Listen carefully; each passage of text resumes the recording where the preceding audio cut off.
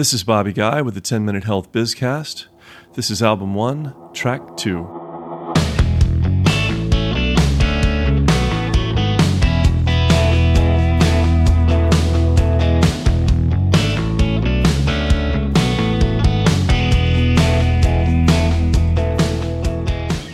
With us today is Chip Chambers, who's the CEO and founder of the DADA2 Foundation.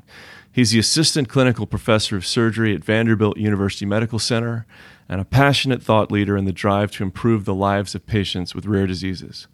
DADA2 is about to do their third international conference this November, and they've recently received a grant from the Chan Zuckerberg Initiative. Chip, thank you for being with us today. Bobby, it's my absolute pleasure to be here today. Tell us about rare diseases. Can you give us some examples and how dealing with a rare disease is different from other healthcare conditions? Yeah, rare diseases, there are about 400 million people in the world that suffer from rare diseases. Wow. In the United States, there are about 30 million. And when you look at how many diseases there are, there's about 7,000 rare diseases, and that many of them affect children. However, there's treatment for less than 5%. And the average diagnostic odyssey that a family with a young child with a rare disease goes on can be anywhere from 7 to 15 years. So let's talk about DADA2 specifically. Yeah.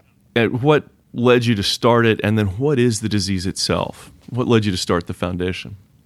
Yeah, really what led me to start the foundation were my children. Both my daughter and my son were diagnosed with this rare disease in February of 14, right when two articles came out in the New England Journal of Medicine, one from Dr. Dan Kastner at the National Institutes of Health, and a second one from a group in Hadassah Medical Center in Jerusalem, Israel. And my daughter had been sick for almost 15 years, and it was totally unclear what was wrong with her.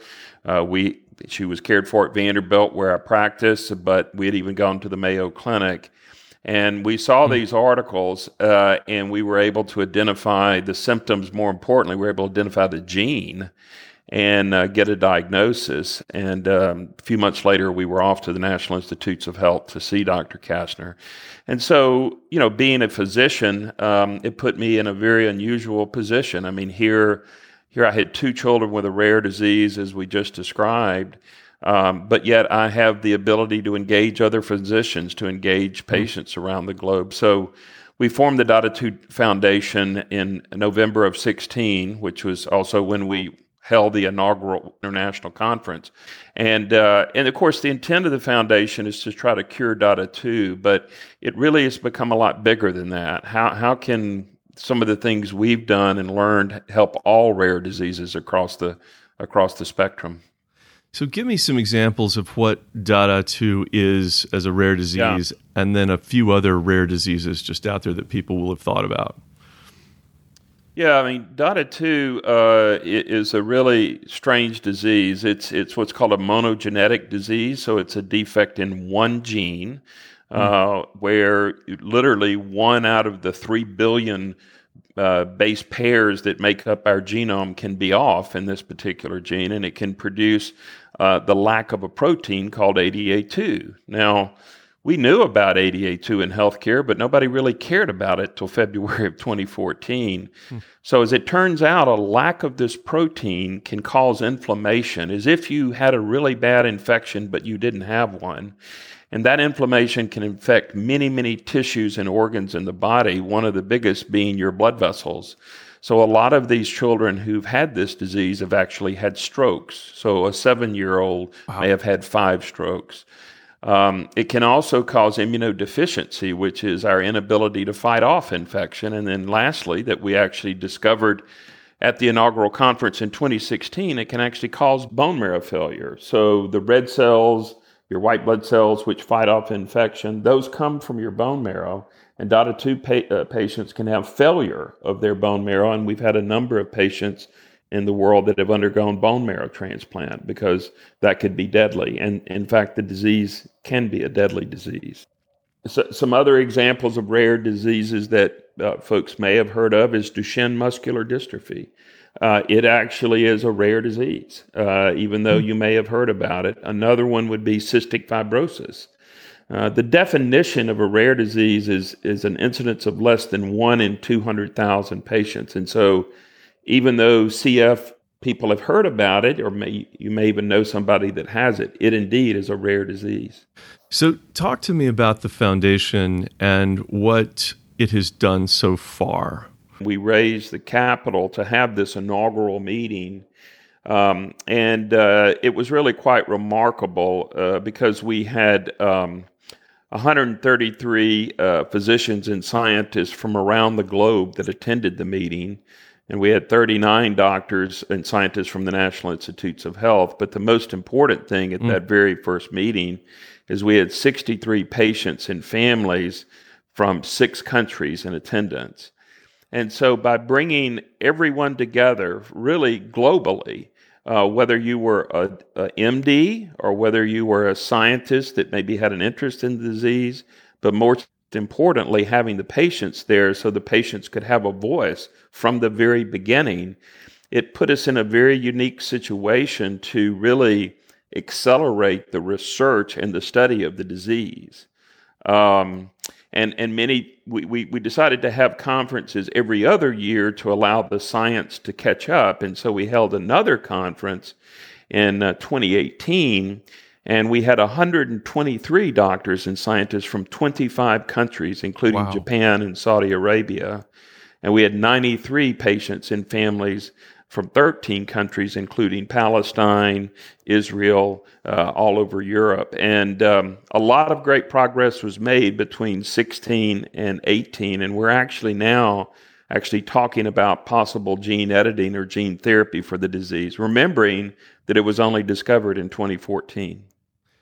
Wow. And I would think, too, that with that sort of advance, one of the major things is that people are able to have this diagnosed a lot more quickly, right? I mean, you're talking about several hundred people around the world with hundreds of doctors coming in for this. So people with the condition, it's not as much of an unknown anymore. Is that fair? Yeah, that's a great point. And I think really the linchpin to that is the DADA2 Foundation, because we're out there on the web. And so patients will get a diagnosis in India or a diagnosis in Turkey or a diagnosis in Uzbekistan, and they will reach out to us. And many times we're either bringing them to the United States to be seen at the National Institutes of Health, or because of this worldwide network of physicians and doctors, I may know a doctor, nearby, or it could be a neighboring country where they could go and be seen by someone who actually understands the disease. We are actually working on a beta test to be able to measure an ADA2 enzyme level in about 3 minutes with 1 drop of blood, using your cell phone as the spectrophotometer to get the reading. So it's not theory. It actually may come to be, and that would be amazing, because think about it. Any child in the world that would present to an emergency room with a stroke, within minutes you could either rule in or rule out DADA2 by checking an enzyme level, which would change the treatment, but more importantly would save kids' lives. I think you're actually paying for those families to come into the country too for the meetings, aren't you?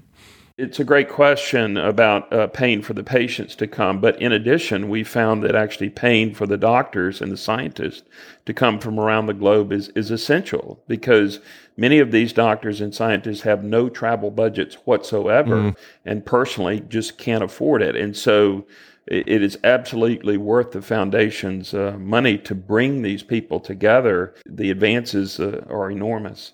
And by the way, I would say that a lot of the physicians and scientists, we do surveys after the meetings, tell me that this is the way they think a scientific and medical meeting should happen, with the patients there from the beginning.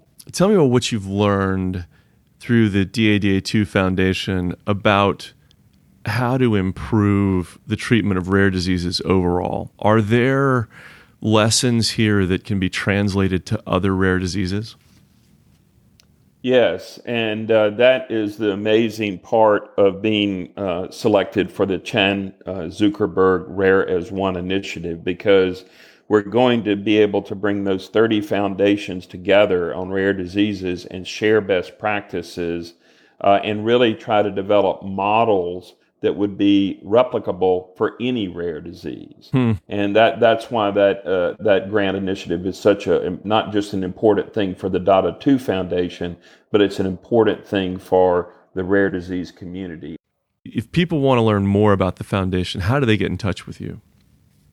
Yeah, contact us on the web. It's really easy to remember, www.dada2.org. And we're always there and we're always accessible.